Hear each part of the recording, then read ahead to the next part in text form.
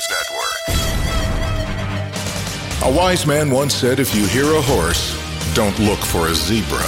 Applied to today's politics, when you find drugs, find the drug addict. And contrary to the gyrations and tortured logic of politics, that's the truth. From TNN, the Truth News Network, with your host, Dan Newman. I never thought about it that way, did you? The horse and the zebra, that comparison, it really makes a lot of sense when you think about it. Good morning, everybody. Welcome to TNN Live. I am positive you all had a very good, peaceful weekend, had a lot of things that you had to get done, and you got them all done. That's what weekends are about. We had a really good weekend. Marianne and I got to go to South Louisiana. We went down Friday for a Friday night football game. Unfortunately, our team lost, but I'm from Lafayette, Louisiana, way down south. And growing up there, I know a lot of good things about being in South Louisiana. One of the best things is food. And we happened to stumble on a brand new restaurant right on Interstate 49, just south of Opelousas, Louisiana. And the name of it is Lee's Cajun Cuisine. Lee, spelled L-E-A. For those of you that ever find your way, you may be on I-49, maybe going down to Baton Rouge or even New Orleans, you need to eat at Lee's Cajun Food in Opelousas. Make a note of it. It's one of the best Cajun restaurants with the best food, best service, and it's not a fancy place. It's not quite a hole in the wall, but it's some place that you hear about all over America, little places, little towns, and they just have this one place, great restaurant. We ordered a bunch of food, brought a bunch of food home, especially after we had the first dish, firecracker shrimp. Now, I'm a South Louisiana native. I've eaten seafood of every kind you can imagine my entire life, and I've got a long life, 70 years. I love shrimp, cooked any way possible. I love shrimp. Firecracker shrimp at Lee's in Opelousas is the best shrimp I've ever had. Now, what does that have to do with TNN Live? And what does it have to do with all those important things we need to talk about? Well, life is important. I think you'll understand. For those of you that were here on Friday, we had Steve Smotherman. Steve Smotherman, if you didn't hear the interview with Steve Smotherman at the top of our second hour, you need to go grab it. How do you grab it? We put it up in its own special story and page just an hour or so ago at truthnewsnet.org. It's a 31-minute interview. You can click on it. He's somebody that everybody ought to know about because he pastors the largest church in the whole state of New Mexico. And you would think a guy did that, he would be milquetoast, very, not going to offend anybody. You know the big reason his church is the largest church in New Mexico? It's because they operate under the theory that every conservative in the United States operates under, which is leave us alone, top-down government. This is supposed to be the other way. It's supposed to be we the people. That government of the people, by the people, and for the people. The state of New Mexico has a hard left, liberal, leftist governor, LaJuan Grisham. And she instigated, and I was part of it. I was actually in New Mexico the day that she locked down New Mexico for the COVID pandemic. And it was known across the nation. New Mexico was known as the state that had the most egregious lockdowns during our pandemic. Lots of other things going on there, but he gets on the radio. He has talk shows in Albuquerque where he lives and the church is. And they love to have him on because he's very controversial, but he just goes right for the heart of every issue. And I think it's important for you to hear the man. Again, his name is Steve Smotherman. Smotherman spelled with a O instead of an A in that last syllable. And that story is published on its own page today, truthnewsnet.org. And it's the interview, full interview with Steve Smotherman from Friday. So what about Monday? What about Monday? We look back through the weekend, talk about around the world, especially in the U.S. A lot of stuff happened over the weekend and still is. We got a story as we started the opening of this show, a very massive story about one of the most powerful senators in the U.S. Senate. And we've talked about him often here. Who is it? Well, I'll give you the name, but I'm not going to get into the meat of it. Sheldon Whitehouse, Senator Sheldon Whitehouse from Rhode Island. Now, for you that are regulars, you know he's one of the big hardcore leftists in the Senate Judiciary Committee. And he jumps on every Republican that comes before that committee, especially those in the form of looking for a nomination or an appointment approval by the Senate, especially judges, and especially U.S. Supreme Court justices. He hates dark money, and he spends often, when they're having hearings in the Senate Judiciary Committee, he spends all kind of time pointing out how Republicans are so evil because they have so much dark money that they go after in their campaigns, and that's money that doesn't have to be reported to the Federal Election Commission. So it's just a bunch of dollars, and that's where a lot of these politicians point those donations to go to dark money legal. It is legal. Why is it legal? Because people in the Senate and House, those members of Congress, are the ones that determine what our laws are, right? And of course, when they come up with one, it goes to the president of that particular time, and it's approved there. Why wouldn't it be? Because campaigning for president, what do you gotta have? Money. Oh, and that dark money that we're talking about that's used in the Senate, it's used in running for the president as well. That's all I'm going to tell you right now. But this brand new story breaking just minutes ago about Senator Whitehouse, it may not shock you, but you may be saying, it's another reason why I listen to TNN Live. So enjoy this. And in about 3 minutes, we're going to get together for a big show today. A lot of information that you need, and you're going to get it. Sit tight. No one in the world ever had love as sweet as my love. For nowhere in the world could there be a boy as true as you love. All my love I give gladly to you, all your love you give gladly to me. Tell me why then, why should it be that we go on hurting each other? We go on hurting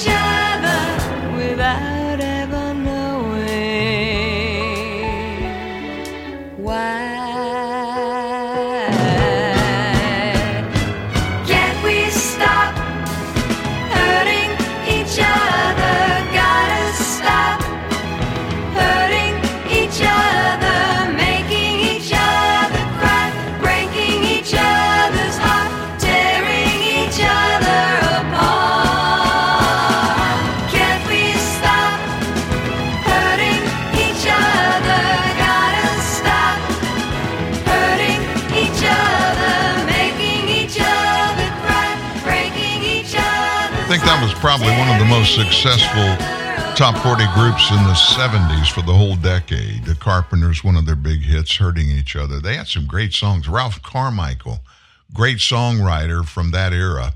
He wrote all their stuff. In fact, he did most of their music for them too, or with them. They were a great group. Everybody likes them, like Close to You. Oh my gosh, and multiple songs that are sung at weddings to this day. Just really great love song music, and they had that unique 4-part harmony. They did a good job. So let's get down to business. I told you before we played the song, had some big news break this morning about U.S. Senator Sheldon Whitehouse from Rhode Island. Now, he is the #1 Democrat Party dark money critic. But guess what has been unearthed? Whitehouse himself has deep ties to the secret political campaign donor class. He's long been the left's foremost critic of dark money, which he says corrupts politics and even poses a threat to democracy, he says. But a Washington Examiner review of the senator's donors, green energy affiliations, and efforts to transform the Supreme Court tell us another story.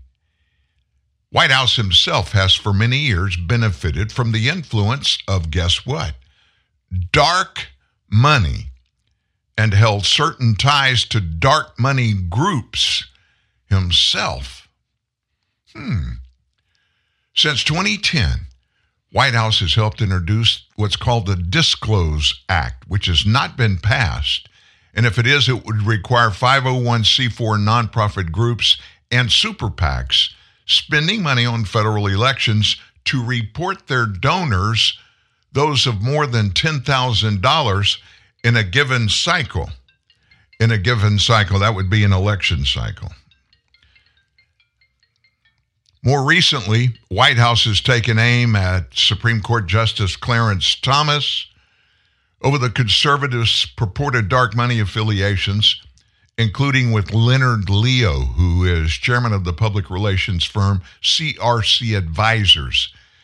And he's also the co-chairman of the Federalist Society, which is, you probably know this already, a powerful right-leaning legal group, which means anytime, especially when there's a judge that's appointed to the Supreme Court, the Federalist is figuring into that very heavily, and people like Whitehouse that lean way to the left, they hate the Federalist Society. He's also slammed conservative Justice Alito over his relationship with a hedge fund billionaire, Paul Singer. Whitehouse accused Senate Republicans back in 22 of carrying water for mega donors and some secretive special interests, and they did so to protect the most corrupting force in American politics, he says, dark money, upon the lawmakers' blocking of the Disclose Act. That sentiment hasn't deterred the Democrats' campaign. His campaign, Joint Fundraising Committee, and Leadership PAC from taking right at $250,000 combined over the last decade from the PAC arm of the League of Conservation Voters, which is a very influential 501c4. That's what these super PACs are labeled with the IRS, 501c4, dark money environmental advocacy group. That's according to their own campaign finance disclosures. Also, the Rhode Island Democrat took a $1,000 donation this year from the PAC for the NRDC Action Fund, a 501c4 arm of the Natural Resources Defense Council, which is a left-wing climate charity. And that is a proven fact. The Action Fund endorses Whitehouse, who's appeared at events alongside NRDC personnel, including at an environmental conference that he organized in Washington, D.C. So entities that have this tax-exempt social welfare status, 501c4, they're often called dark money groups because they don't have to disclose their donors to the IRS. They can spend money on elections, typically in the form of independent expenditures, paying for advertising, and can also engage in unlimited lobby. Doing all that with no regulation, and they're doing it legally because they, the members of Congress, are the ones that created this little debacle, this little place to take and get big dollar donations from anonymously. Does that make any sense to you? I mean, if they tell us they want to be more clear, more transparent to the American people so we'll trust them, they don't understand why their acceptability, favorability numbers, I'm talking about across Congress, are always less than 15%. They don't understand it. It's because they don't even try to hide this crap. They just do it and rub it in our faces. White House's efforts to frame any anonymous donor as peddling so-called dark money, it continues to elicit eye rolls from the top conservative groups like the watchdog Americans for Public Trust, as well as Republican lawmakers, for two reasons in particular. Those on the right view the left's crusade against dark money as contrary to a pro-free speech society, and is secondly, perpetually frustrated with Democrats criticizing dark money despite their relying on it to win elections. Senator Whitehouse is the walking definition of a hypocrite. He attacks Justices Thomas and Alito on made-up ethics charges, but he takes actions as a senator to directly benefit his wife's organizations.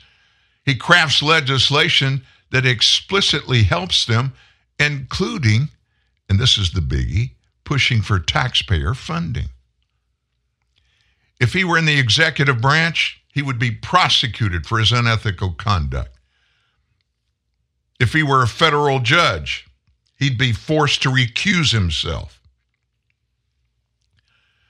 So a big shot up there that watches over this, guy, his last name is Paoletta.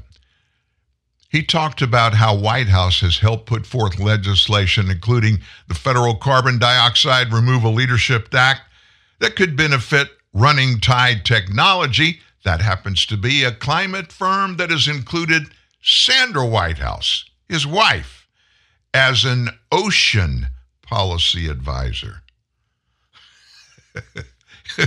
How do you qualify to be an ocean policy advisor? I don't know. I don't think there's a course at Harvard for that. I'm not sure, but I'm pretty sure. In other words, that's just a title they can give her to qualify her to be on that board working with it, and also to get money to her 501c4.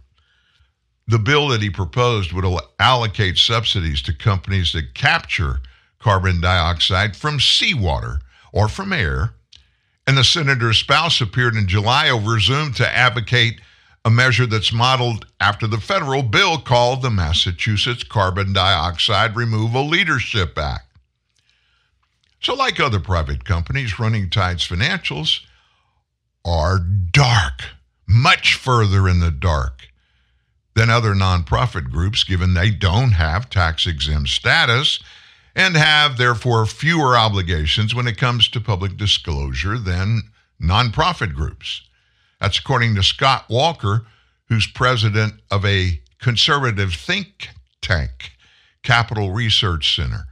Running Tide, her operation, spent over $300,000 lobbying on issues related to carbon sequestration using deep water kelp.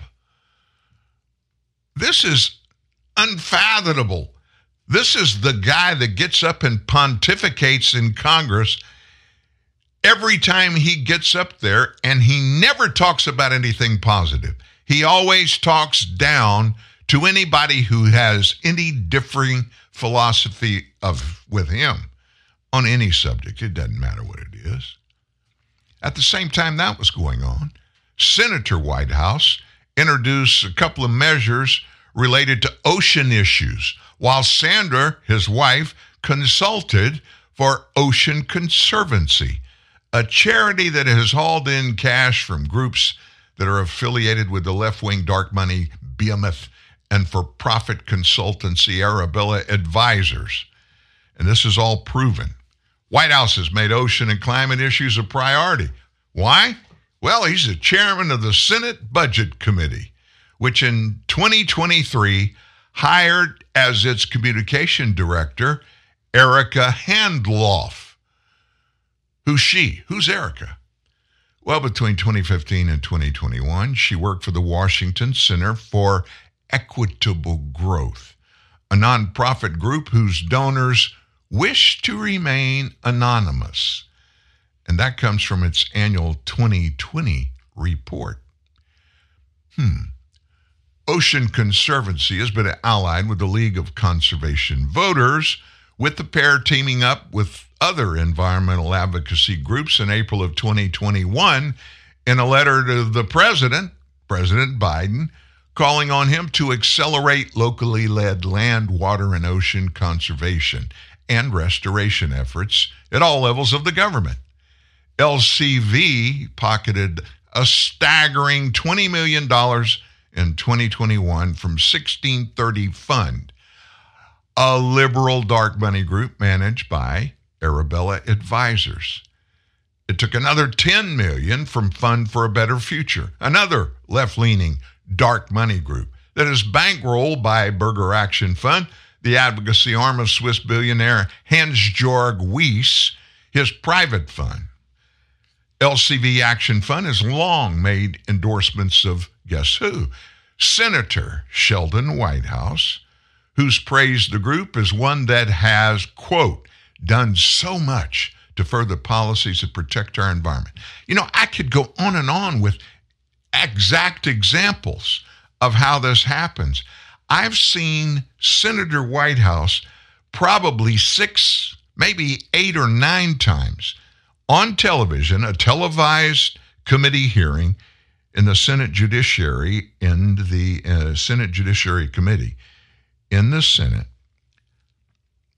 with big charts up there and graphs pointing out these Republicans took this from this dark money 501c4 organization, and they need to not do that because they owe the American people transparency. Transparency. Sheldon Whitehouse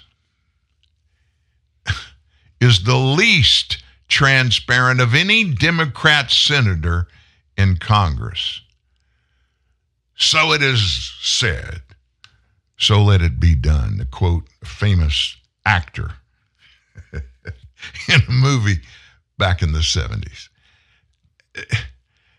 When I get things like this, I just want to puke, because people in Congress don't work for the American people.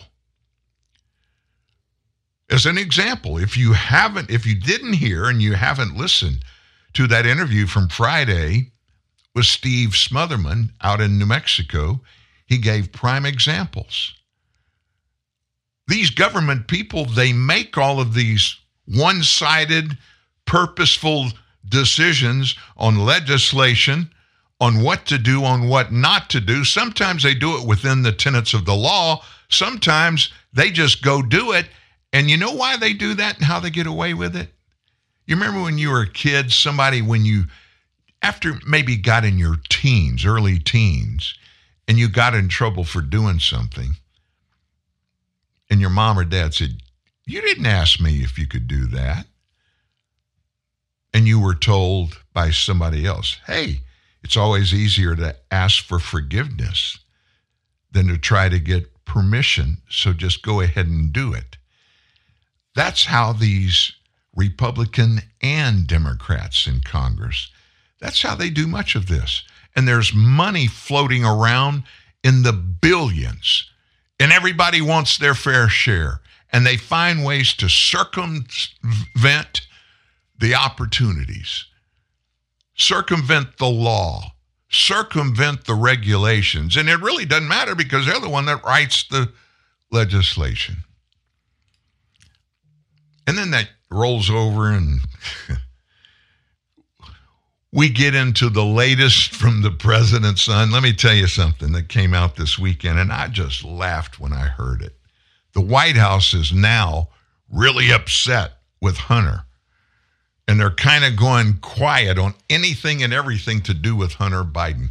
And what I'm about to tell you is one of the reasons why. Hunter has sued the IRS. Why is he suing the IRS? His suit alleges that agents tried to target and embarrass him.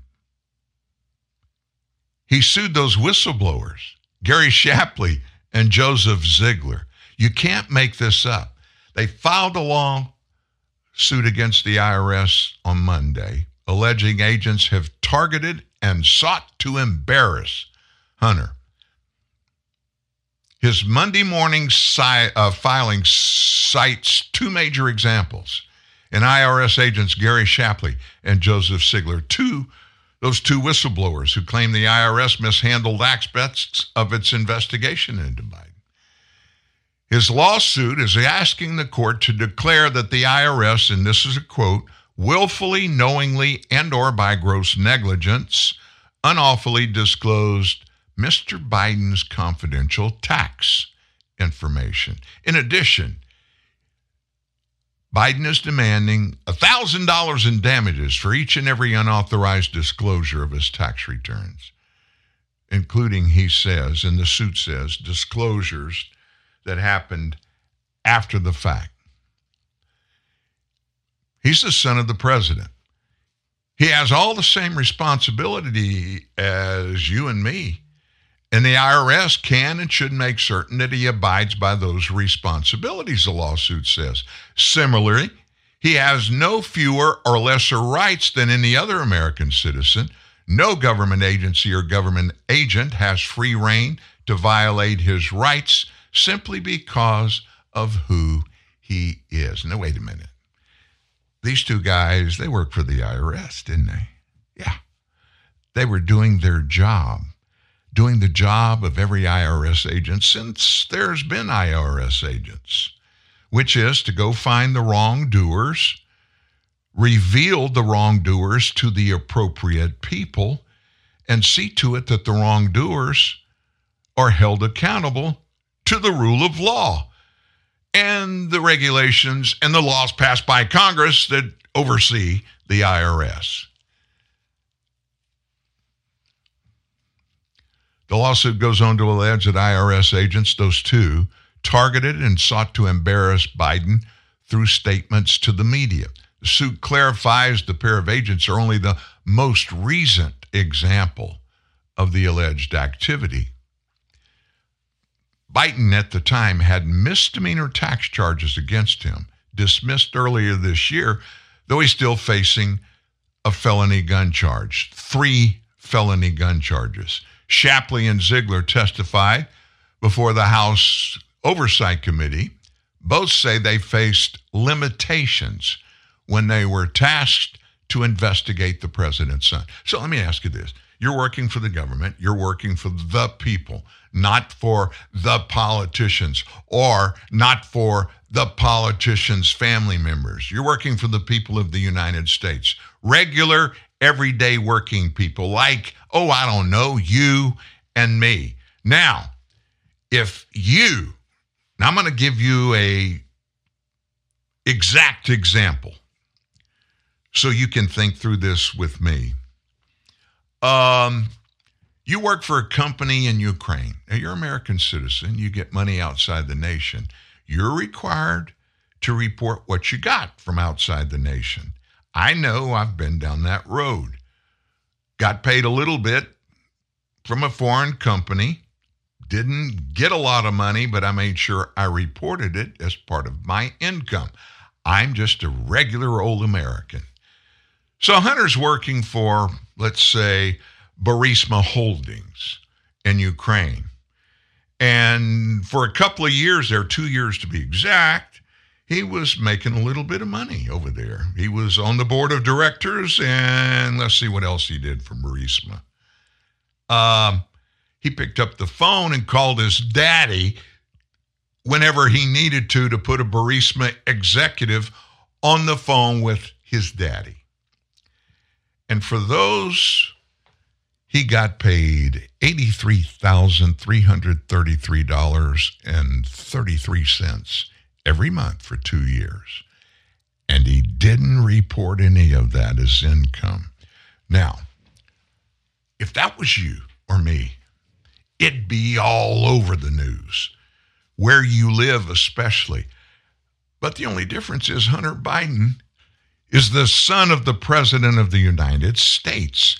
And Hunter's actions have put him in the bullseye of media for at least 2.5 years, if not 3. He's been on television talking about, giving interviews himself. He's talked about all this crap himself in public. And now he's mad when these 2 IRS agents, they probably did something that he didn't do. They talked about the numbers, and the numbers are true. They didn't lie. It just blows my mind that anybody that is an advisor to Hunter would let him do that kind of stuff. Let's move on. We're not going to spend a lot of time on Biden stuff, but it's getting kind of good right now. In fact, so good, some of the president's aides themselves are beginning to distrust Attorney General Merrick Garland. And they're doing it, why? Because the Hunter Biden investigation and Joe Biden's classified documents probe, they remain ongoing. And these people think, they ought to be able to shut it down. And who would be the one to do that? Attorney General Merrick Garland, and he's just quiet as a church mouse. The Biden aides view Garland's decisions in the Biden family investigation as being designed to make the probes appear insulated from political pressure instead of being motivated by impartial justice. And that's what they need to frame it as so they can get away with it. Last week, Hunter got popped with 3 federal gun charges, faces a maximum of 25 years in prison if he's convicted and given the maximum sentence. And everybody knows that'll never happen. So over the weekend, a spokesperson for the White House told Wall Street Journal Biden appointed Garland because of his, quote, decades of fidelity to the rule of law consistent with his commitment when he ran for president to restore the independence of the Justice Department, free from political interference. So Garland's allies say he's insulating the Biden probes rather than bending to political pressure. Now, he can't do that. I mean, Joe Biden appointed him. He gave him the gig. The Attorney General, well, look what happened during the Biden-Obama 8 years. Look at the Attorney Generals then. They all did exactly what who appointed them to do, Barack Obama. And they bent the law all kinds of ways, mostly by looking the other way. Biden has been deferential to the Department of Justice in response to questions about Hunter's case. Garland's doing what the president asked him to do, and that is to restore justice to DOJ and follow the facts and follow the law and keep the politics out of decision-making. That's from a former Garland spokesperson, Anthony Coley. Biden's allies, they were hopeful that the Hunter Biden investigation would get resolved by his plea deal. You remember last month?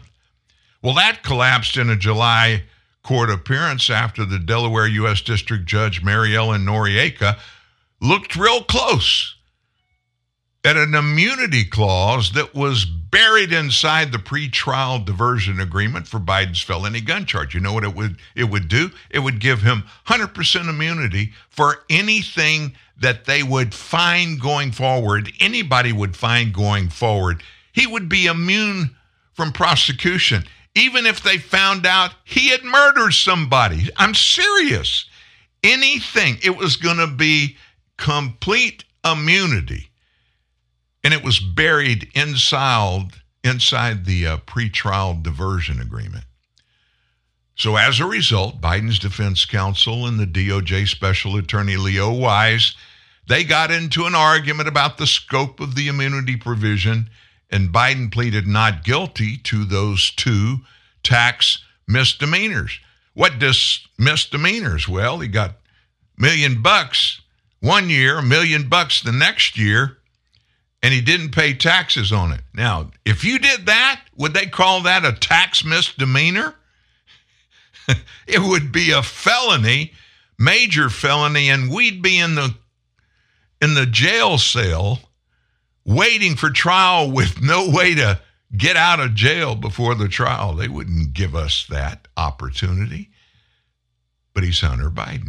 His legal team has argued the diversion agreement is legally binding still, while the DOJ believes the agreement was never put in place. So in August, to make everything look hunky-dory, Garland appointed Delaware U.S. Attorney David Weiss special counsel in the Hunter Biden case. There's no controversy there, even though David Weiss is the federal attorney who had already been investigating Hunter Biden for 5 years for all this crap. He did nothing then. How in the heck did Garland appoint him special counsel? Because the special counsel rule that was passed by Congress and approved by the Department of Justice, it says specifically anybody appointed as a special counsel cannot come from within the federal government. U.S. Attorney David Weiss. Well, he's a U.S. attorney, is David Weiss. That would mean he's an employee of the United States. Shouldn't be there, but he is. IRS whistleblowers Gary Shapley and Joseph Ziegler, they accused the DOJ investigators of giving Hunter special treatment under Weiss's leadership before his special counsel designation.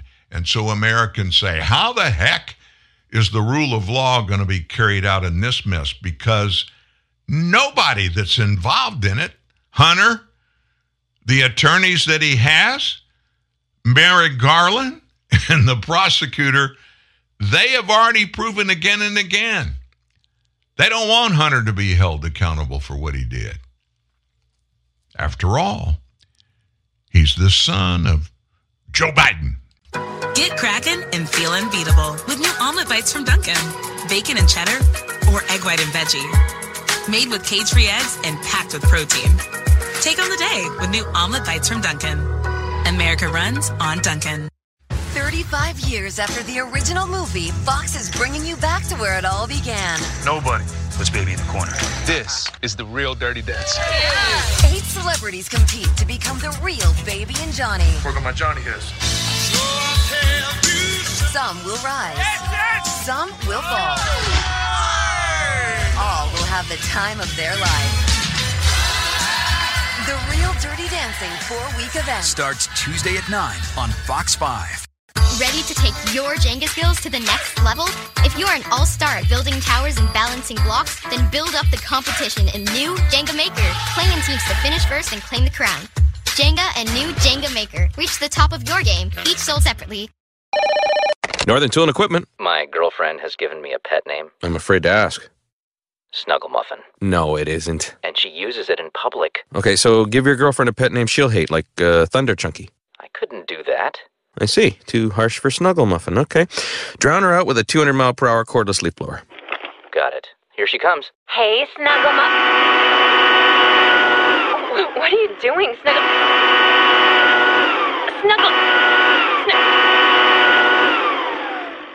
I am so out of here. Wait. Come back, Thunder Chunky. There's no problem a little horsepower can't solve. Northern Tool and Equipment. Subway Restaurant's Storytime Theater proudly presents Jack and the Beanstalk. Fee, fi, fo, fum. I smell something delicious. Hey, little fella, what you got there? Oh, this? It's the Big Hot Pastrami Sub from Subway Restaurants. That does look tasty. It sure is. Climbing that beanstalk out there makes you hungry. You mind if I have a bite? Sure! I'll trade you for that goose over there with the golden eggs. You got a deal! Hungry for something big? Then pick up a Big Hot Pastrami Sub from Subway Restaurants. Layer upon layer of delicious hot pastrami stacked high and toasted to flavorful perfection on freshly baked bread. Topped with pickles, mustard, and melted Swiss cheese, it's the perfect way to satisfy any giant-sized appetite. Big Hot Pastrami available at participating restaurants for a limited time only. See restaurants for details. Subway. Eat fresh. When the left seeks to impeach a president for resisting efforts to frame him, you need clarity. And you get it right here at TNN, the Truth News Network. And again, Dan Newman. Speaking about impeachment, Trump, just look back at those two impeachment things. They impeached him for a phone call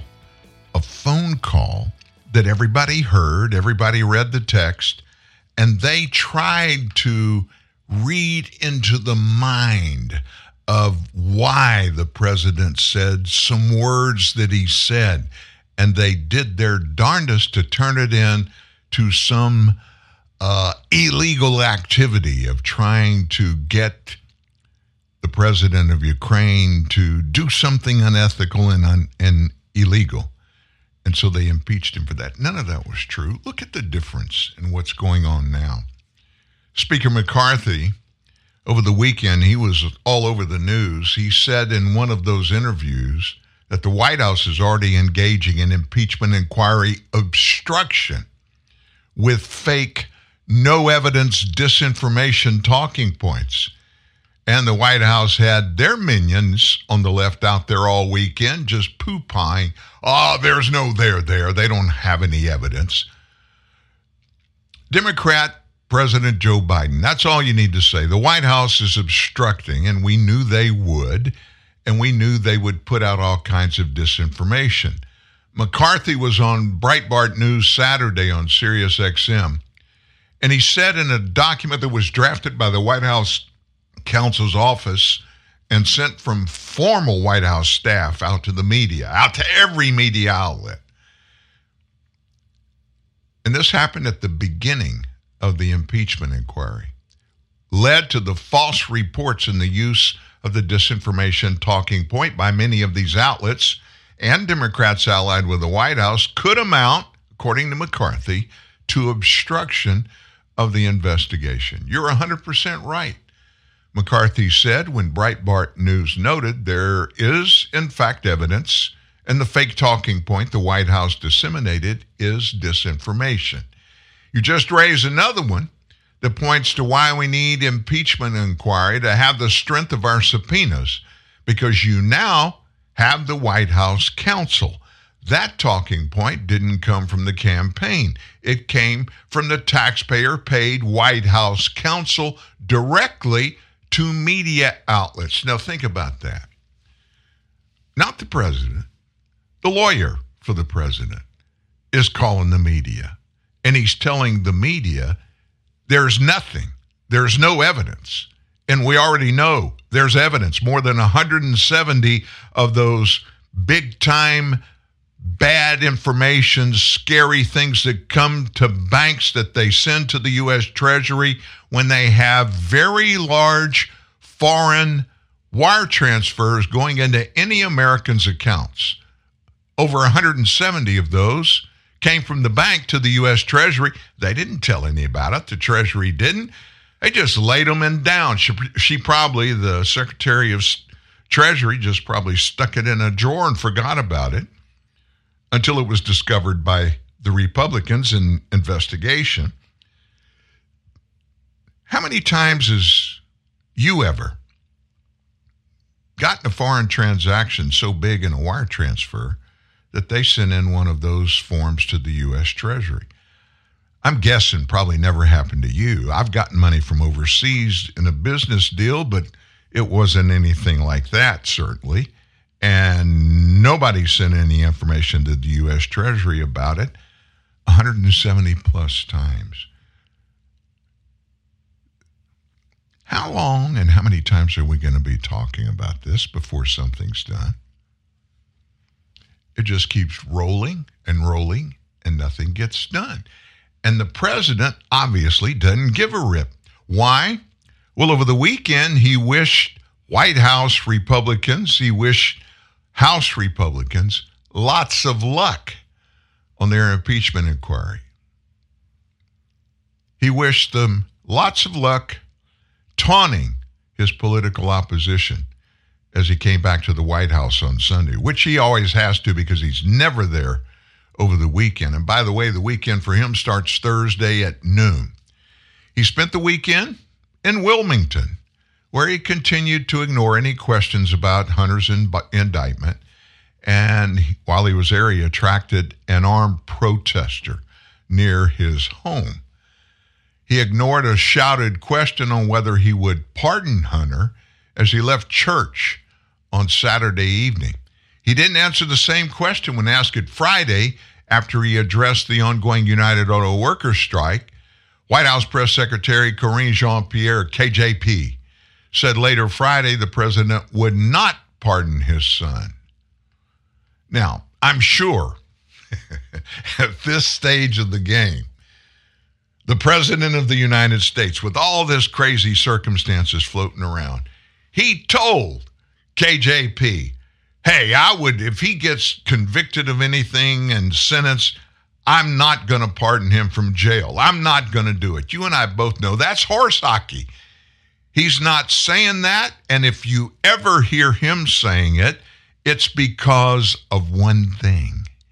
He's running for re-election. You think he would ever let it out before the election, what his intentions were there?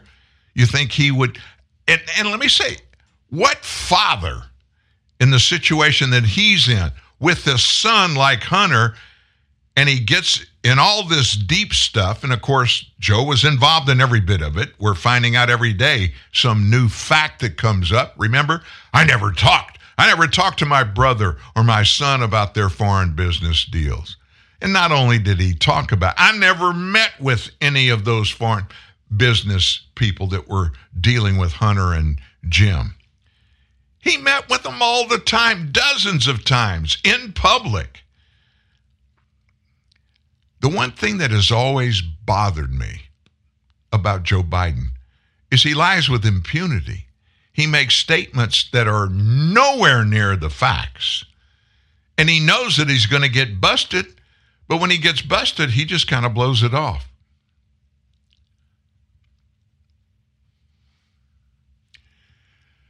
Wow.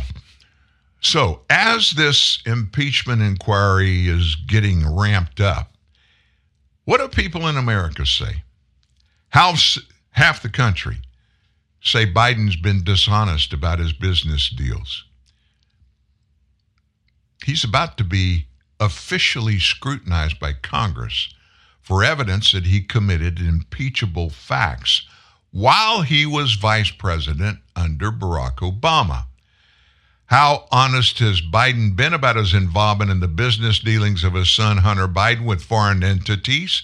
That was a national online tip poll question that was asked 1,351 Americans from August 30th to September 1st.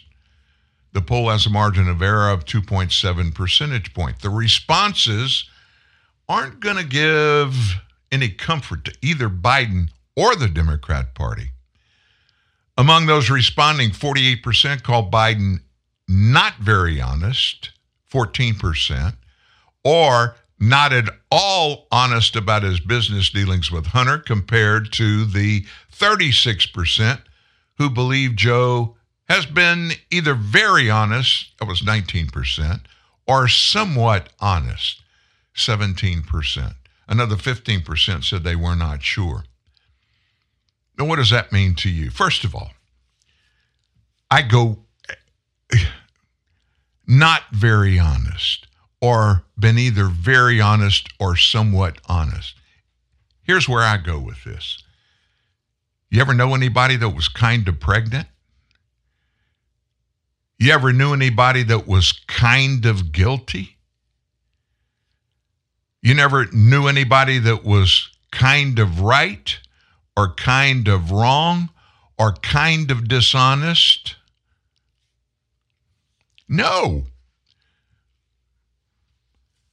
Joe Biden is either honest or he's dishonest. They try to put something in the middle that's palatable to everybody. But the stuff in the middle doesn't matter. There's no such thing as being kind of truthful. Or it's just like being kind of pregnant. You either is or you ain't. You're either telling the truth or you're telling a lie. And dumbing that down is purposefully done by people that want the American people to not push back, not think through the things that they're told. Interviews, policies, it doesn't matter. If we say it, if we give it to you, you don't need to ask a single question or even look at it or do anything other than swallow it and just go on down your rosy road and live your life. That's the way this whole debacle that we're living in has been built. Look at the landscape of the nation. Is there anything that is really good happening anywhere in the U.S. now?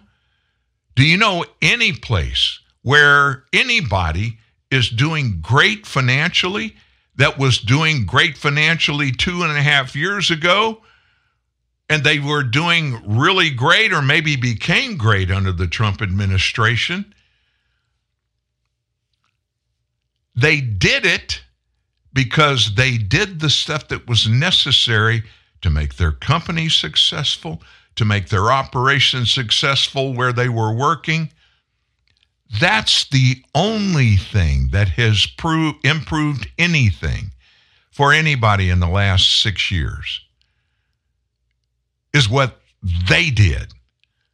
This government has been horrible. I mean, absolutely horrible at living and working and doing things for you and I. As a matter of fact, one economist over the weekend, he blasted Joe Biden and his administration over the rising poverty and inflation in the United States. And Biden and all his minions, they act like, Bidenomics is saving everybody on the planet if you listen and believe what Joe Biden says. Not this economist. We got one of the worst poverty reports ever in the history of our country, with the child poverty rate doubling, the big increase in overall poverty. Virtually every group had more poverty than they did before. Incidentally, on Donald Trump, who I worked for and helped on the economic program, we had, do you remember this, Dagan? In 2019, before COVID, we had the lowest poverty rate in the United States ever in the history of the country, for blacks, for Hispanics, for women, for men, for LGBTQ, any group you want to look at, we had the lowest poverty rate ever. So then we get this terrible inflation report that shows inflation is rising and gas prices are rising. It's almost like these people are living in some kind of bubble in Washington where they don't know what's going on in the country. They know exactly what's going on in the country. They don't live in a bubble. They know exactly what they're doing. It's coordinated. It is planned, it is targeted, and it's targeted against you and me. People that work hard, people that trust the government or have liked and like to hope we can trust the government again. These are people, though, that accept only the truth, the facts. They're not swallowing this garbage that Democrats and their minions, including the president, are cramming down our throats. How can anybody tell us Bidenomics is good? That has to do with economics. And economics right now are not very good. Listen, one of the smartest economists on the planet, Charles Payne. Who is Charles Payne? You may remember him. He's a large, very boisterous African-American guy on Fox Business and he comes over on Fox News all the time. But he is one of the greatest economists and has been for years in the United States. But what's really good about Charles Payne is he does not hesitate to talk about the facts. And over the weekend, he did just that. And I want to share what he had to say. Charles Payne is with us. Gas prices on the rise, diesel's on the rise. You've got to analyze this because it looks to me like more inflation. I was looking at your interview with on Gas Buddy. Patrick. When was that? Yeah. Patrick DeHaan? Yeah. That was some time ago. Yeah, and they were talking about moderating in the summer, maybe up a little. All the experts are getting it wrong.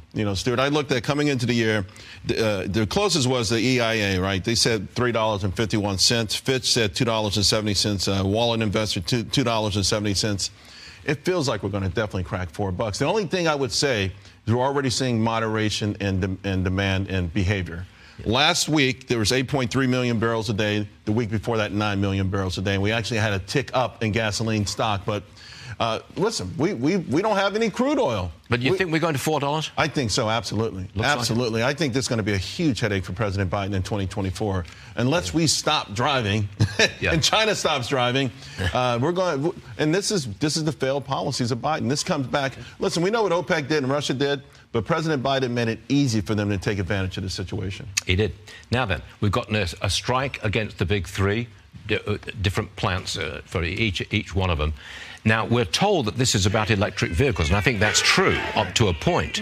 I also think, and you pointed out this morning, it's also about the declining purchasing power of the auto workers themselves. Right. You got the numbers. Yeah, from 2008 to 2023, non-supervisory workers at vehicle parts plants, they're purchasing, their real income is down 10%. But at manufacturing plants, their real income down 19%. Real income in this economy, they're watching this government give the automakers billions and billions and billions and billions of dollars. They're watching their industry change in a way that no one knows what the outcome's going to be. Their uncertainty levels are through the roof, and they have a legitimate gripe here. They really do have a legitimate gripe. Now, whether they'll be able to work 32 hours and get 40 hours worth of pay is a different story, but they do have a legitimate gripe. Well, but that's what other people are doing. Other workers are working the hybrid schedule. They're working arguably less. Difficult to work a hybrid schedule when you're in a factory. You can't do it in manufacturing. You actually don't want to. You don't want them to know that, hey, we can,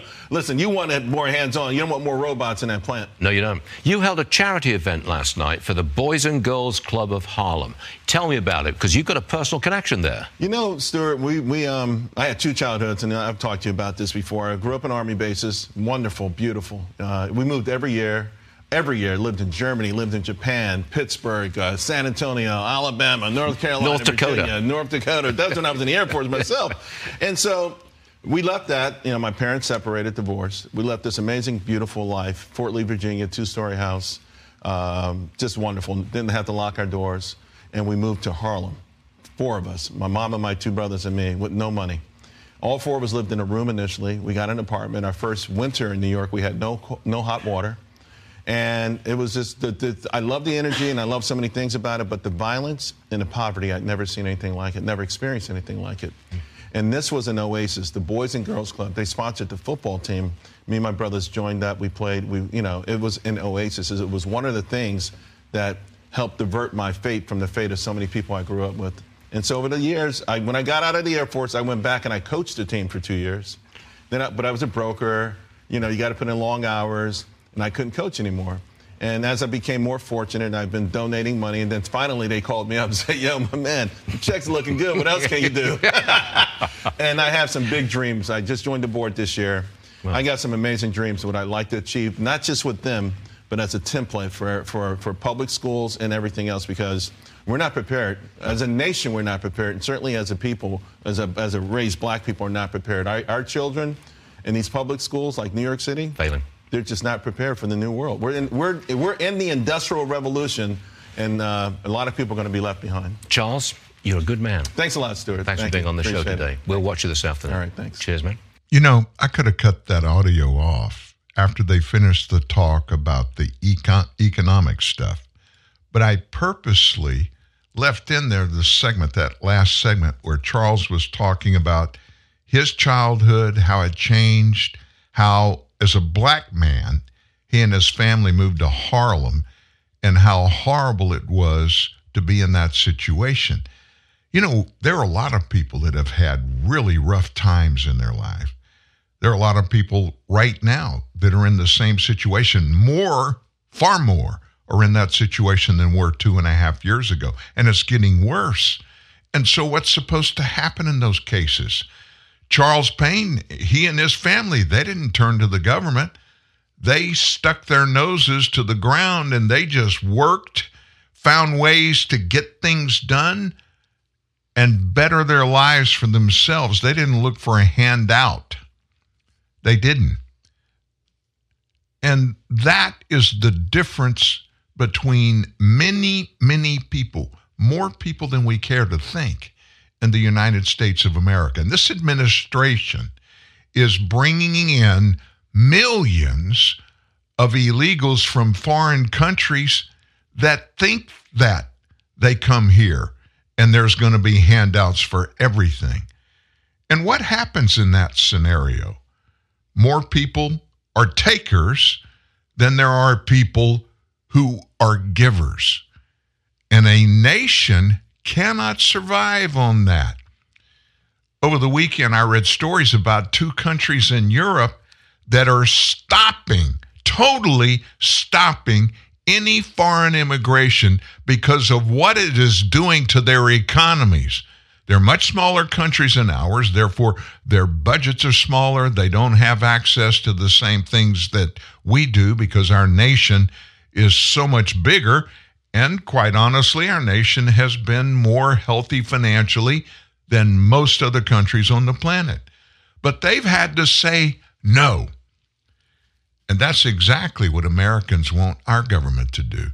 Besides that simple little thing that they all swore an oath to do if they were elected to represent us in various offices, including the White House, including Congress. What did they swear to do? Support the Constitution and enforce the rule of law. And they're not doing it. And the end of that is something you and I are facing. And when it happens, it's not if it happens anymore. It's going to happen. The United States economically is going to get right into a brick wall with no way to go. I promise you it's going to be real. It's going to happen. And it will happen because they're not enforcing the law. That's the simple answer to all of this stuff. And Biden's in other countries. He's in Vietnam touting Bidenomics. Look what it's done to America. I was lucky over the weekend. I only had to pay $3.40 for some gasoline. It was so much higher than I thought I could get somewhere else. I only got 10 gallons to get me through the weekend, and then I'm going to go back to where I get my normal gas. But guess what? It's $3.30 there. Thank you, Uncle Joe. This is your home. This is your family room / gym. The guest bedroom / music studio. The daybed / dog bed. The living room / yoga shanty / regional office. How did you guys do it? / classroom. And this is the basement / panic room. Maybe what your family needs is a vacation home / vacation home. Find yours on the Vrbo app. What's the biggest number you can think of? A trillion, billion, zillion. That's pretty big. How about you? 10. Okay. How about you? Infinity. Can you top that? Infinity and 1. Actually, we are looking for infinity plus infinity. Sorry. What about infinity times infinity? Oh. It's not complicated. Bigger is better, and AT&T has the nation's largest 4G network.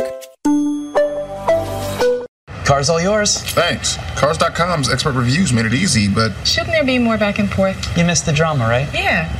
Maybe this will do the trick. It's a puppy. Not a puppy, a wolf. What now? He's a wolf, and that is its incredibly protective mother. Put the wolf down. You guys good? Mm-hmm. Yeah, we're good. Yep. Okay. Get the right car without all the drama. Cars.com. All drive, no drama. Biggie bag, huh? It's new from Wendy's. It's everything you ever wanted for just $5. Everything I ever wanted?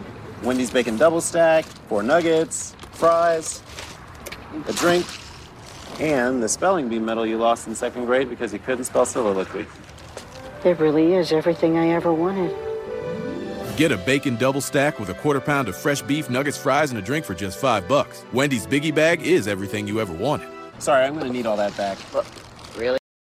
When the press takes their marching orders from powerful special interests, you want a direct source for the truth. TNN, the Truth News Network. Again, Dan Newman. And where is the media today on the latest debacle, which is the impeachment pending? It's an impeachment inquiry formally, but it is impending the impeachment of Joe Biden, our president.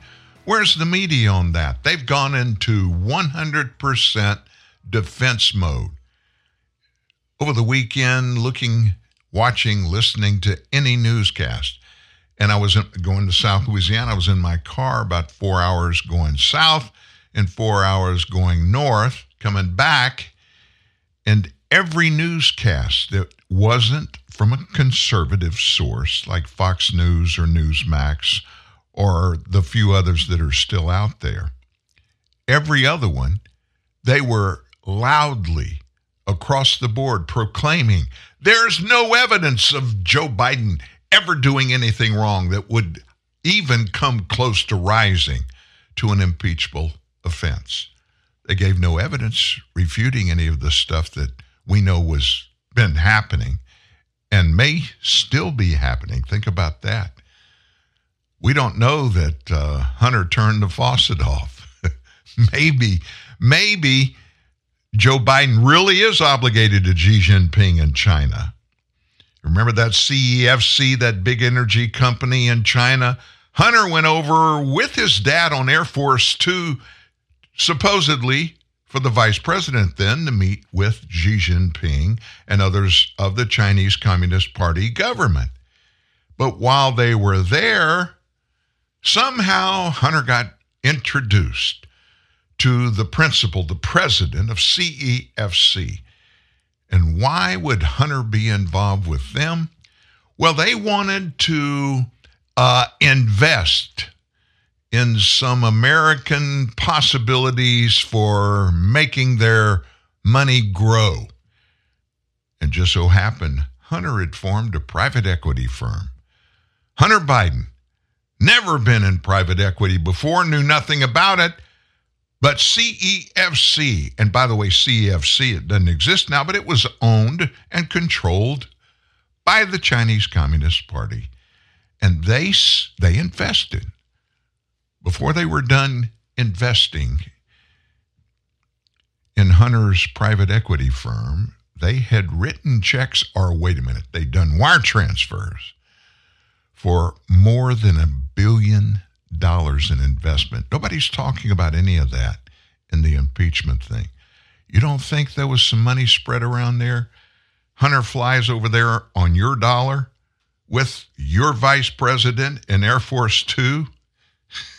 He meets with a Chinese Communist Party-owned company board president, and he gets a commitment and within weeks has $1 billion plus to quote-unquote invest. And there's no issue with that. Oh, my gosh. I'm tired of this crap. I can't, in my lifetime looking back, if I got away with anything that I did wrong, I think I've told this story before. I'm going to tell it again. It's real short. When I was a kid, skateboards started. I mean, it became a big thing. And I guess this was about, maybe 65, maybe a little bit before that, maybe 63, 64. Anyway, the first skateboards that came out that were being sold at places, there wasn't Walmart at that time, but in Lafayette, it was Brown's Thrift City. Brown's Thrift City was a big store, kind of like Walmart, just not quite as organized and structured. But anyway, they were selling skateboards, and there were two different kinds. One were skateboards that the wheels on those were actually metal wheels, just like you get on outdoor skates. I'm not talking about the skates that you use with those nice big fat wheels when you go to a skating rink. I'm talking about skates that you used to put on your shoes and you would skate on the sidewalk or driveways. They had, at Brownsville City, a skateboard with those metal wheels, and right beside it, they had a skateboard with those really good wheels. I didn't have enough money to buy the one with the big, nice, those great wheels, but I really wanted one. So I thought about it, and I very quietly and surreptitiously, I took the price tag off of the big skateboard with the good wheels, and I put it on the cheap one, and I took the cheaper one that had the metal wheels, took that price tag, and put it on the big one. In other words, I took it to the cash register, and all that stuff wasn't computerized at the time. There weren't computers. Whatever they saw, and glue stuck on a little price tag on the item, they just ran it through the cash register. That's the way they wrote it up.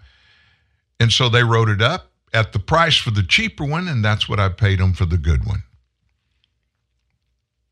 I took it home,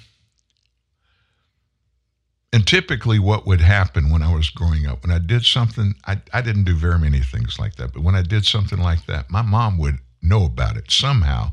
She knew about everything I did bad. And it wasn't but, maybe 5, and I went to the store by myself. I rode my bicycle up there. Nobody was with me. So nobody was there to tell on me. I don't know how she found out. But she walked in my room that afternoon after I'd been outside on this new skateboard. And she asked me point blank, how much did you pay for that? And I said, Mom, I don't remember, but I kind of gave her a range and whatever. And she said, I don't believe you. Come go with me. And we went and got in the car. And what Mom had done, she found the sales receipt. I left it somewhere, maybe in a pair of shorts in the pocket. I don't know, but she found it while I was outside. And she just smelled a rat. So we went to Brownsville City, and she made me bring that skateboard with me. And she went in and found the manager, and she said, I think my son may have cheated. Anyway, she told him the story. They went around and looked, and sure enough, I got busted. So I had two choices. The manager gave me the two choices. He said, son,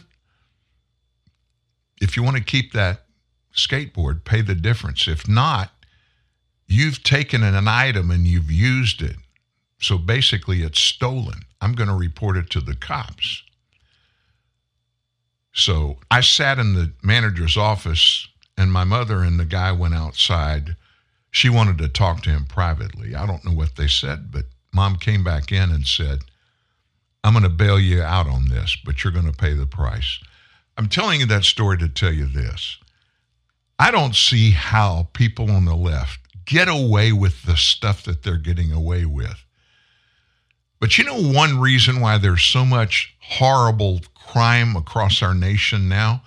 It's because when people perpetrate criminality, it's not like it used to be when you and I were maybe teenagers, young adults, maybe even in the last decade or so. Law enforcement was holding people accountable according to the law. I mean, by the book. Now, every once in a while, somebody got a favor. But on the most part, people, if you stole something, you got busted for it. If you cheated, if you hurt somebody, if you robbed somebody, you paid the price for it.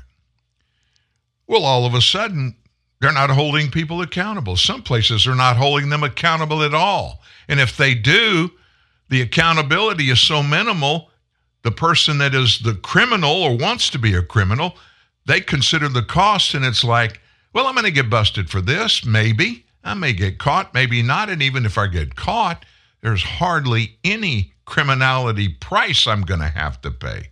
So they go ahead and do it. And that grows and grows and grows. And look at what has happened over the last year and a half, maybe 2 years, in places like San Francisco and Los Angeles and Chicago and New York City. People break into these really nice businesses. I mean, really nice jewelry stores, watch stores, car dealership places, showrooms.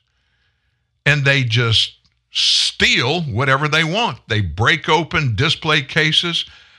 I watched, you may remember this, Black Lives Matter. They had, when the George Floyd stuff was going on in Chicago, in the Miracle Mile. One of the nicest strips with the nicest retail high dollar stores in North America. I know it well. And these people, these Black Lives Matter people, they just went crazy. It was nighttime. They went down this street, breaking windows, going in, stealing stuff in it. I'll never forget this. I had a Rolex President watch, 18 karat gold, the whole watch, band, the watch itself. And mine was really nice. It had the extra stuff with the diamond bezel. Couldn't think of what it was for a second, but a diamond bezel. It was basically given to me.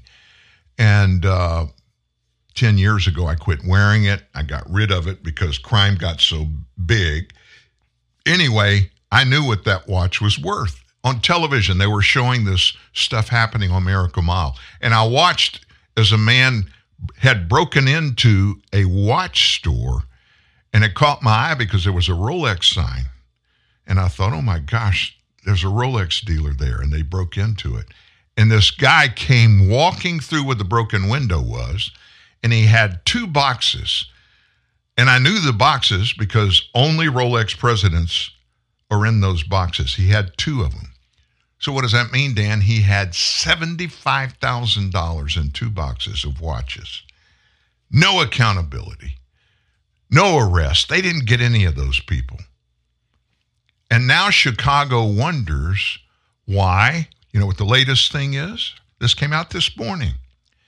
One section of downtown Chicago, there wasn't a grocery store left for miles. All the grocery stores, they closed because there was so much criminality and the cops weren't holding anybody accountable. So they were losing their butts every day just being open. And honest people that needed to go get groceries, they had to drive for miles to a different part of town to do their shopping. And so, I don't know how many months ago, but it was in the middle of all this stuff. There were 2 Walmarts in the area around this, not right in the middle of it, but on the edges of this part of Chicago. And leaders in Chicago went to Walmart and asked them to invest money to keep these stores open in downtown Chicago. Walmart, they agreed to it. They put $100 million in these 2 stores to get them back open, to serve the city, that part of the city of Chicago. And guess what happened? They ended up the other day closing both of them because they were losing their butts. And the Chicago police force wouldn't do a thing to stop it. And then this morning, the report came out for 5 years before they closed them initially. Both stores lost an average of $5 million each year. I didn't know there was a Walmart store in America that lost money. But you know what? They had lost all this money. Walmart, they decided they were going to try and help the people, that part of the city of Chicago. They were going to help them. And they even, not just reopened those stores, they invested $100 million. And they lost it all. Because the rule of law in Chicago, there isn't one. Well, there is one, but they're not abiding by it. And that is eating American up. It is eating our country up. It's everywhere. And that's why criminality is through the roof because our leaders are not enforcing the rule of law. And if we don't start doing that, we'll never have our country back. We'll never be a country like you and I grew up in. It's just not going to happen. We're going to look more like, well, maybe Ukraine. Now, wait a minute, Dan, what are you talking about? Big stories out revealing that Volodymyr Zelensky, you remember when all that money started getting sent from the United States and we had a special guest on our show, one of the world's greatest cryptocurrency guys, the largest owner of Bitcoin in the world, Dunstan Teo. We had him on the show 4 times. And he called me. He wanted to come on and tell you about what happened to a lot of that first 60, 70, $80 billion that the United States in cash sent to Ukraine. It didn't go as dollars and cents because banks weren't open. So what did they do? They sent it as cryptocurrency. And bunches of that money never showed up in Ukraine. Well, some of it showed up in the personal account of Volodymyr Zelensky, according to Dunstan Teo. And some other of that money showed up in cryptocurrency form at the Biden campaign and at the Clinton Foundation. Just saying. Guess what? There's some new corruption in Ukraine, and it involves Zelensky. That's next. You need brake pads? We have brake pads. Like dependable brake pads, quieter brake pads, longer life brake pads, and performance brake pads. At AutoZone, we have all the brake pads you need, so you can get the job done right. Get in the zone, AutoZone. At Simply Safe, your safety is the only thing that matters. We designed smarter ways to detect motion for emergency dispatch in seconds. We create HD cameras so you could see what's happening in your home from anywhere. All powered by Fast Protect technology, exclusively from Simply Safe for faster police response. Because in here, your safety is the only thing that matters. Advanced home security, 24/7 professional monitoring. There's no safe like Simply Safe. We got you something. It's a deep, deep dish pepperoni and bacon pizza, and we gift wrapped it with over 3.5 feet of bacon. You've been working so hard. We love you. Get a Little Caesars large bacon wrapped deep, deep dish pizza for just $12. Try our convenient app and Pizza Portal pickup. Pizza, pizza. I love going all natural. It just makes me feel better.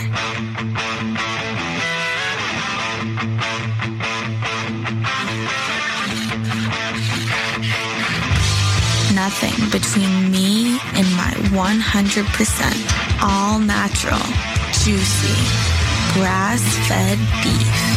Introducing the all-natural burger, the first ever in fast food, with no antibiotics, no added hormones, and no steroids. Only at Carl's Jr. Hi, it's Jamie, Progressive's Employee of the Month, 2 months in a row. Leave a message at the... Hi, Jamie. It's me, Jamie. I just had a new idea for our song about the Name Your Price tool.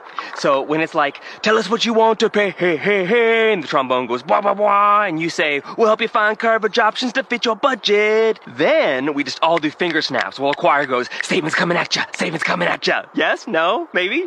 Anyway, see you practice tonight. I got new lyrics for the rap break. Progressive Casualty Insurance Company and Affiliates. Price and coverage match limited by state law.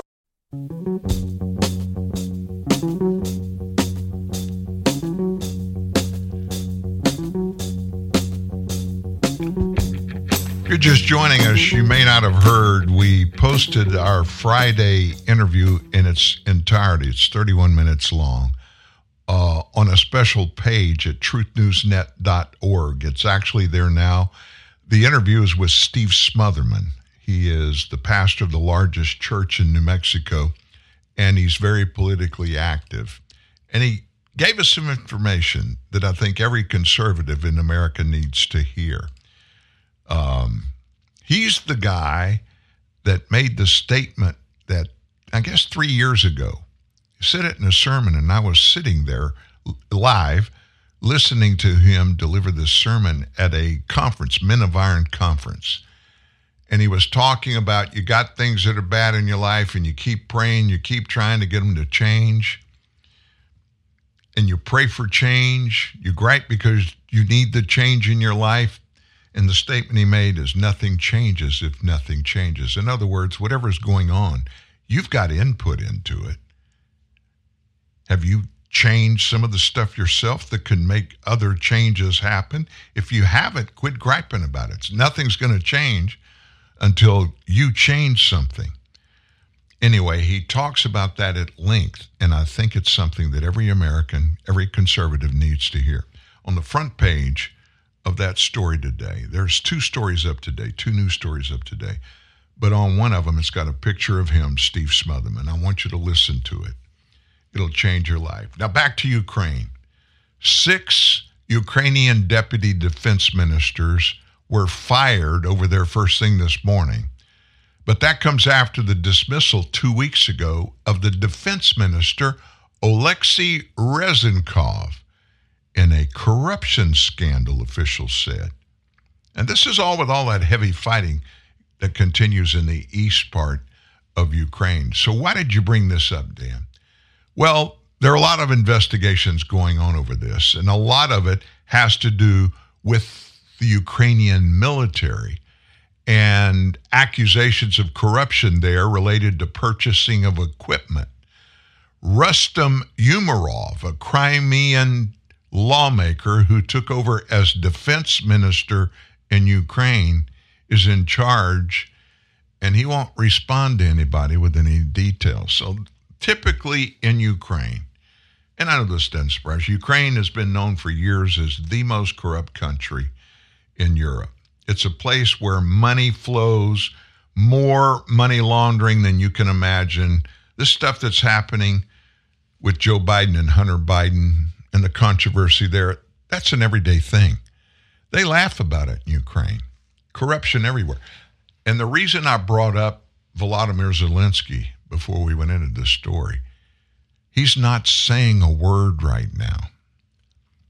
Now, what does that typically mean? He's somehow got something involved in that. And I'm speculating. I'm not accusing him of it. But normally where I come from, if it quacks and waddles, it's a duck. And very few things happen at this level, especially regarding money in Ukraine, with so many moving parts, so many people, without Volodymyr Zelensky being involved in it. I want you to watch this. I want you to watch this. Why? Because we are so deep financially into Ukraine. And we knew going into it. People warned Joe Biden, don't give all this money. Don't give all this support. Zelensky, he was an actor, a comedian, a stand-up comedian, until several years ago when he decided to run for president of Ukraine. He's not got any experience at running anything. And now he's got 100 billion plus United States dollars over there. I bet he doesn't have very much of that left in the bank. What do you think? I imagine it's been spread around, so to speak. Did you know Donald Trump has finally come out holding an interview? He had a big interview, a long one. I mean, a real interview with NBC News over the weekend. And I listened to the whole thing. It was over an hour long, but I listened to the whole thing. And I pulled some pieces out of it, not out of you. I wanted you to hear, it's just a little bit, we probably have 4 minutes of it. Listen to the former president talking to NBC News. President Trump has given his first network TV interview since leaving office. And during this TV interview, he repeatedly continues to claim that the 2020 election was rigged against him. Let's bring in Fox Eye's Robert Mose he has more details on this. Robert, good morning. Bianca and Rosanna, good morning to you. That's 2020. Now let's turn our attention to 2024. And there's a new CBS News poll out. It shows former President Donald Trump leading President Joe Biden by just 1 percentage point, which is within the margin of error, which is to say this is shaping up to be a very tight race. However, there is still a long way to go until we get there, including for the former president, potentially multiple criminal trials. You keep interrupting me. Former President Donald Trump sat for a contentious and wide-ranging interview with the new host of NBC's Meet the Press, Kristen Welker. The former president is seeking to reclaim the office he lost in 2020 as he faces 4 criminal indictments. When you go to bed at night, do you worry about going to jail? No, I don't really. I don't even think about it. I'm built a little differently, I guess. 2 of the 4 indictments focus on the former president's response to the 2020 election. He continued to fight the results, despite many in his inner circle telling him that he had lost. As to whether or not I believed it was rigged, oh, sure. It was my decision, but I listened to some people. Supporters of the former president stormed the Capitol on January 6th, 2021. He did not rule out pardoning those who have been convicted if he's reelected. I certainly might if I think it's appropriate. As for his own behavior on January 6th, do you think you showed leadership on that day? Yes, absolutely, I did. Okay. Former President Trump enjoys a wide lead over his Republican challengers. He said he likes the concept of choosing a female running mate and confirmed that South Dakota Governor Kristi Noem is a contender. He criticized a different governor and his nearest competitor, Florida Governor Ron DeSantis, for signing a 6-week abortion ban. I think what he did is a terrible thing and a terrible mistake. But he would not get specific about what he would do on the issue. I would sit down with both sides and I'd negotiate something, and we'll end up with peace on that issue for the first time in 52 years. The former president and 18 others face charges in Georgia related to the 2020 election. One of his co-defendants is former Chief of Staff Mark Meadows. Former President Trump said he hopes Meadows, quote, is loyal to me. He didn't answer when he was asked if he worries about Meadows flipping. Bianca and Rosanna, back to you. All right. So let me just get into something else about that. Donald Trump, he did a lot in preparation for what he expected was going to have some bad results. The January 6th, he had the big speech down at the White House before the actual meetings were taking place down at the Capitol to confirm the results of the election. And he gave a very, very strong speech to a lot of people, and he asked everybody to march peacefully down to the Capitol. He made it very clear he didn't push for any kind of violence or for anybody to do anything other than go to the Capitol, go down there, and express to members of Congress by your being there that you don't like what they were about to do. And then all the uproar happened. There was violence. It was expected. The FBI had notified everybody for weeks that there were groups out there that were planning on creating havoc and even possible violence. So what did Trump do? He was president of the United States. He reached out to the military and requested 10,000 National Guard members to be there in advance to make sure that they could keep everything straight during this January 6th stuff. Well, there's one problem. Even the President of the United States doesn't have control over what happens at the U.S. Capitol. That's the purview of whoever the Speaker of the House and whoever's the majority leader in the Senate. Those are to tag team and be responsible for that stuff. So the request had to be transferred to Nancy Pelosi about the 10,000 National Guardsmen there. And by the way, also, the mayor of Washington, D.C. asked the president to get National Guard in, and the president agreed. So now guess what's happening? The letter and the commitments from several of the leaders of the Capitol Police that have left the Capitol Police Force, but they agreed that they were told when the request for National Guard came to Pelosi formally that they were told, you're not going to do that. Pelosi said, we don't want Washington, D.C. to look like a war zone. We don't want that look, so we're not going to have it. So during the January 6th stuff, the committee hearings that happened, you remember that's supposed to be hearings? They were really not. They were a TV show.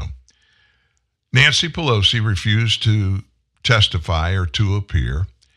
And very suddenly, all the correspondence between Nancy Pelosi and anybody about those 10,000 National Guard troopers being there, it disappeared. That interview that Trump did with NBC, it's so long, I only played part of it for you, but in it, that topic comes up, and the NBC host that was questioning Trump got in his face about him being called a liar because there are people out there that are supposedly in places of responsibility that are saying he never made that request. Well, guess what? He said in the interview, I even have the letters to and from the mayor of Washington, D.C., where she reached out and said she wanted protection, and we responded and said, you're going to get it. We've already initiated it. It's coming. And Pelosi stopped it. Pontification in politics, something that we just can't get used to, but it's everywhere. And speaking of that, today, we found out just a little while ago that $6 billion, B with a billion with a B, in Iranian assets that have been frozen in a bank in South Korea, they are now this morning sent to Qatar. And that's a key for the prisoner swap between Iran and us. $6 billion of Iranian assets frozen in South Korea is now in Qatar. $6 billion, once frozen, it's key for a prisoner swap with the United States. And it's happening so far, we're told, today. Nasser Kanani made a comment during a news conference aired on state television, the Iranian state television, but the feed cut immediately after his remarks with no explanation. The issue of swap of prisoners will be done on this day, and 5 prisoners, citizens of the Islamic Republic, will be released from prisons in the U.S., Kanani said. 5 imprisoned citizens who are in Iran will be given the U.S. side reciprocally based on their will. We expect these 2 issues fully take place based on agreement. He said 2 of the Iranian prisoners will stay in the U.S. I don't know what that's about. Iranian news agencies immediately afterwards reported, quoting Kanani, that the prisoner swap would be done today. There's no other information immediately released by any agency, and the U.S. officials did not even acknowledge the comments that were made. Now, this all happened after an announcement by Kanani, and it comes weeks after Iran said that 5 Iranian Americans are now under house arrest as part of a confidence-building move with Seoul allowed the frozen assets held in South Korean won to be converted into euros. That money was then sent to Qatar and interocular between Tehran and Washington in these negotiations. The planned swap unfolded amid a major American military buildup in the Persian Gulf, with the possibility of our troops boarding and guarding commercial ships in the Strait of Hormuz, through which 20% of all oil shipments sent on the globe go through. And Iran's been out there being a bully, even stopping some of these ships. The deal has already opened Joe Biden to some new criticism from the GOP and others who say his administration is helping boost the Iranian economy at a time when Iran poses a big threat to U.S. troops and our Mideast allies.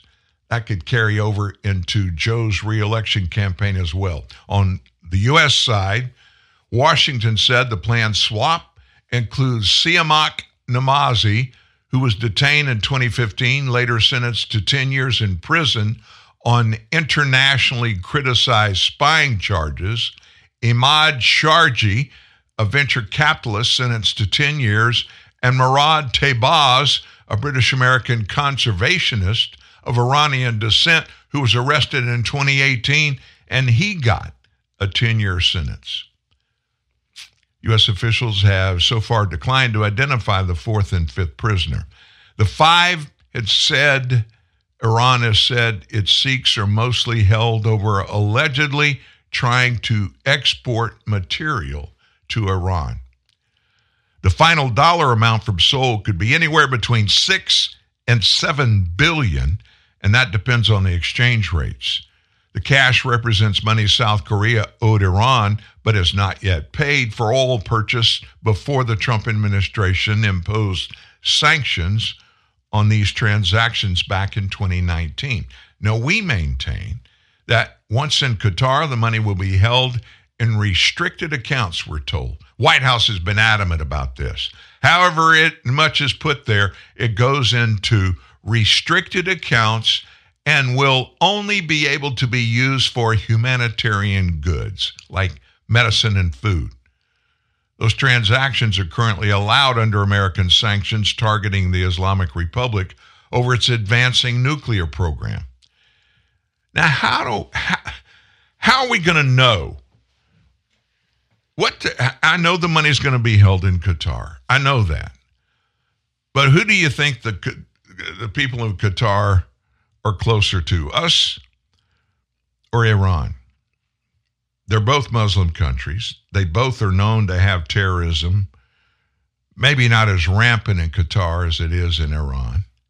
But can we trust them? Can we trust that they're going to use that money, $6 to $7 billion, only for humanitarian aid? Iranian government officials have largely concurred that they had agreed to do so and they were going to do it the right way, though some hardliners have insisted without providing evidence there would be no restrictions on how Tehran spends the money. Most everybody that's reasonable believes that they're going to get it. They'll use it for terrorism, other acts. They'll target us. Oh, and by the way, their nuclear program that they have been in agreement, and I've used the term agreement, put it in quotation marks, with the United States for years. Biden and Joe in the Biden administration, in the Joe administration, rather, they sent $100 billion in cash to Iran, supposedly an agreement to get Iran to stop pursuing nuclear weapons. Wow. And they say they've done it. But we don't. None of the nuclear agencies in the world have been given access to see what they're doing with their development of nuclear, whether it's military, weaponized, or if it's just to create energy for the nation of Iran. There's no way to know. So anybody that thinks it's being used one way or the other exclusively, you're guessing. But once again, quacks and waddles, it's usually a duck. I'm voting Iran is developing nuclear weapons and in preparations to use those against the United States. In the steel industry, we dedicate our careers to supporting this country, making products to build infrastructure and skylines, creating jobs, supporting families. And when domestic materials are used, the money stays in our communities. That's what really matters. These people, these places, that's worth supporting.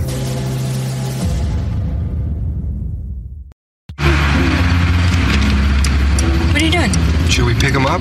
He has Bud Light. He has an axe. But he has Bud Light. And an axe. I'm sure there's a reason for it. Hey, buddy. What's with the axe? It's a bottle opener. Hop in. Refreshingly smooth Bud Light. Always worth it. Look, here's Bud Light. And a chainsaw. Welcome to McDonald's. May I take your order? Hi, can I get a... Okay, get into McDonald's. Ooh, can I get a... Yeah, can I get a... Go, Bubba, go! Pick me! No, pick me! Hey, can I get a... 10-piece chicken McNuggets. And what sauce would you like with that? Welcome to Staples. Staples guy, my company has like 7 different printers. How's your ink selection? Behold, Staples Wall of Ink. Just wow. A huge selection of ink and toner guaranteed in stock. Hello? Awesome. If it's not, we take $10 off and ship it to you free. Pinch me. I said pinch. I heard you. New low prices on ink and toner and an in-stock guarantee. Staples. Make more happen.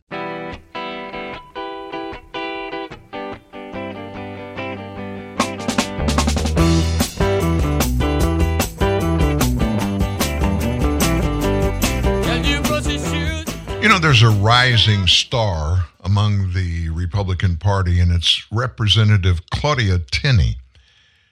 And she's been and is pretty much in the middle of a lot of the stuff that's happening, especially anything and everything that's going on with the Biden administration. And she weighed in over the weekend talking about intimidation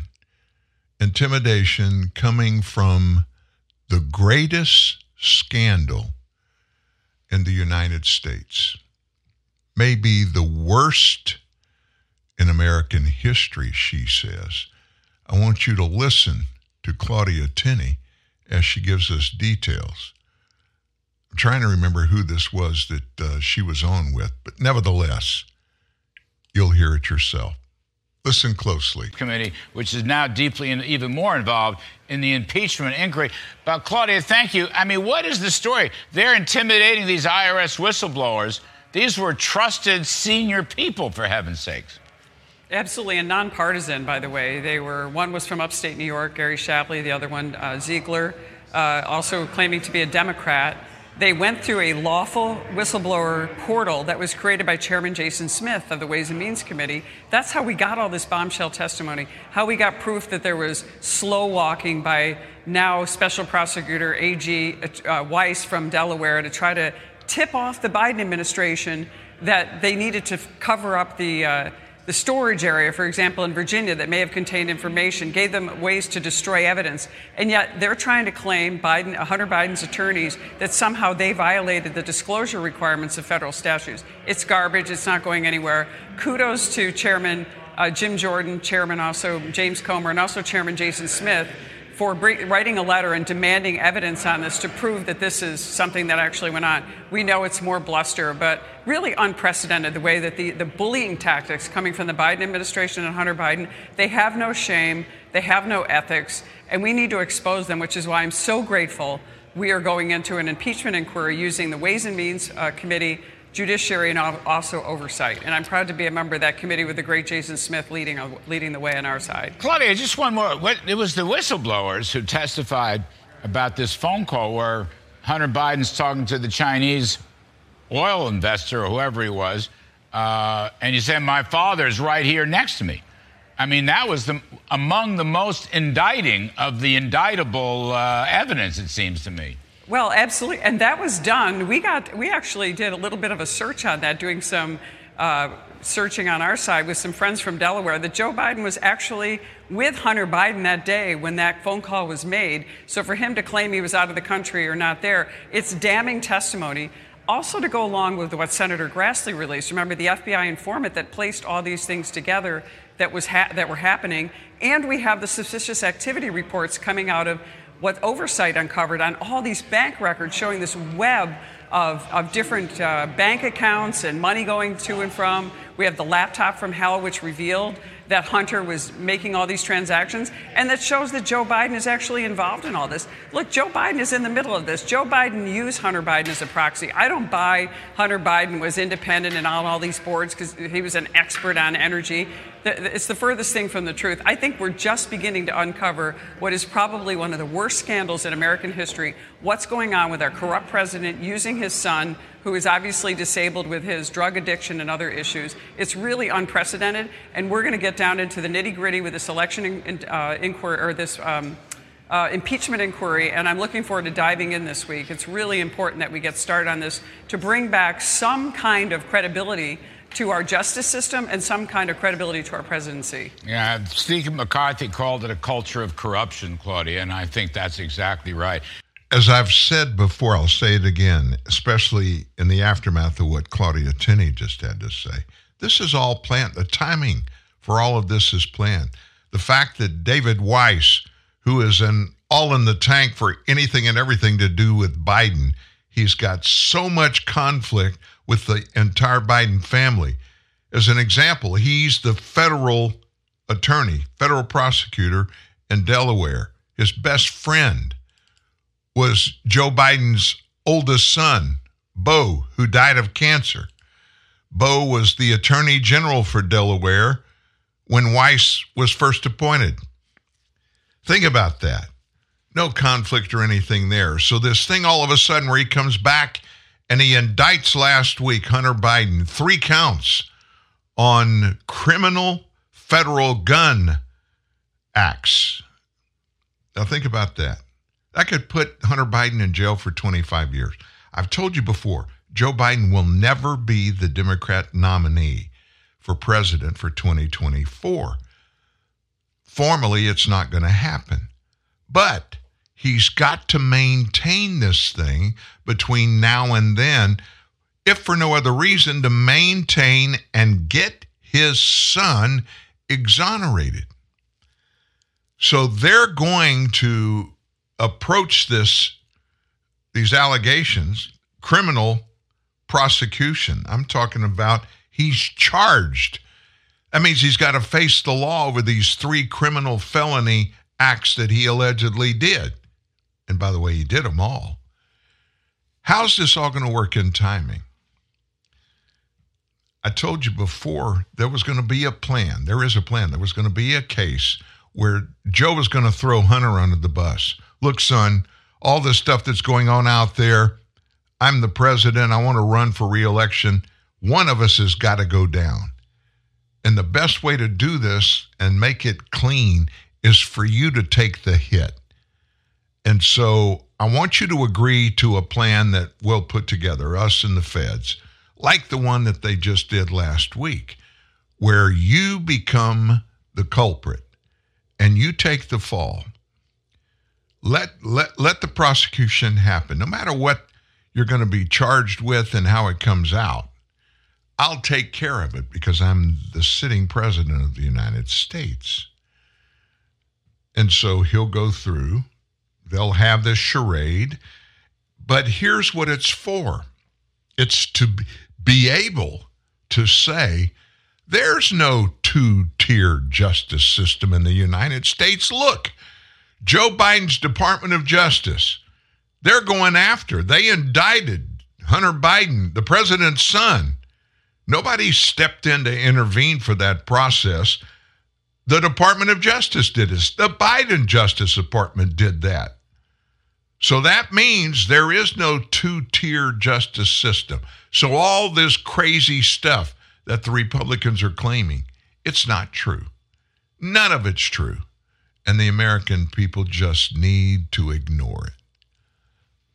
Nothing that you hear that's done and put together by Democrats is accidental. It's all planned. It's all purposeful. Now, House Speaker Kevin McCarthy, he kind of came out with something over the weekend. He made all the talk shows that kind of surprised me. He said Trump will be the 2024 GOP nominee. And he said DeSantis is not at the same level. He was on Fox News Sunday Morning Futures. Anchor Maria Bartiromo said all of that, the policies that you mentioned of the Biden administration, is one reason that Trump is leading in the polls right now. What's your take on this? That, as we see more indictments of Donald Trump, he seems to be gaining in terms of popularity with the public. Will he be the nominee? And McCarthy said, I think he will be. President Trump is stronger today than he was in 2016 or 2020, and there's a reason for that. They saw the policies of what he was able to do with America, putting America first, making our economy stronger. We didn't have inflation. We didn't have these battles around the world. We didn't look weak around the world. Bartiromo said, well, it looks like Ron DeSantis is now trying to work with your colleagues who are pushing for a shutdown. McCarthy said, yeah, but I don't think that would work anywhere. A shutdown would only give strength to Democrats. It would give the power to Biden. And he added, President Trump is beating Biden right now in the polls. He's stronger than he ever has been in this process. And look, I serve with Ron DeSantis. He's not at the same level as President Trump by any shape or form. Now, that's a thought, but it's from the Speaker of the House. So we need to pay attention to it. That's going to wrap today's show, Monday. Thanks for joining us here today. And make sure you join us every day this week. You don't know what's going to happen. Steve Baker will be with us tomorrow. We know that much. Until then, do your best. And buy jingos. Find a way to help right this ship, America. We got to do something, don't we? You don't have to say a word. I can see it in your eyes. I know what you want to say. It's so hard to say goodbye. I can hold back my tears and try to be strong while our love is falling apart. I know what I'll say if you walk away, but what do I do? What do I do with my heart?